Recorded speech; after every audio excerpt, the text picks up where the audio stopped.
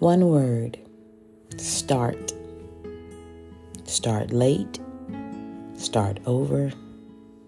Start afraid. Start again. Just start. The perfect time you've been waiting for is actually right now.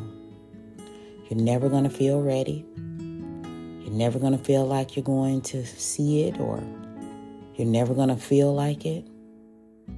It's always going to be nerve-wracking and scary. Anxiety may always be there.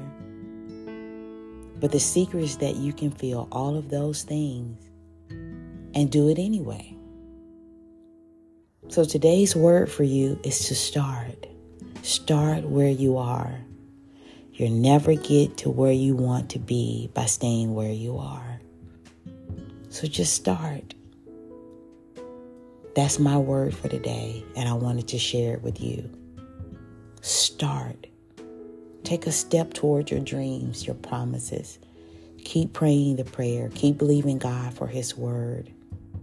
And if you quit yesterday, start again.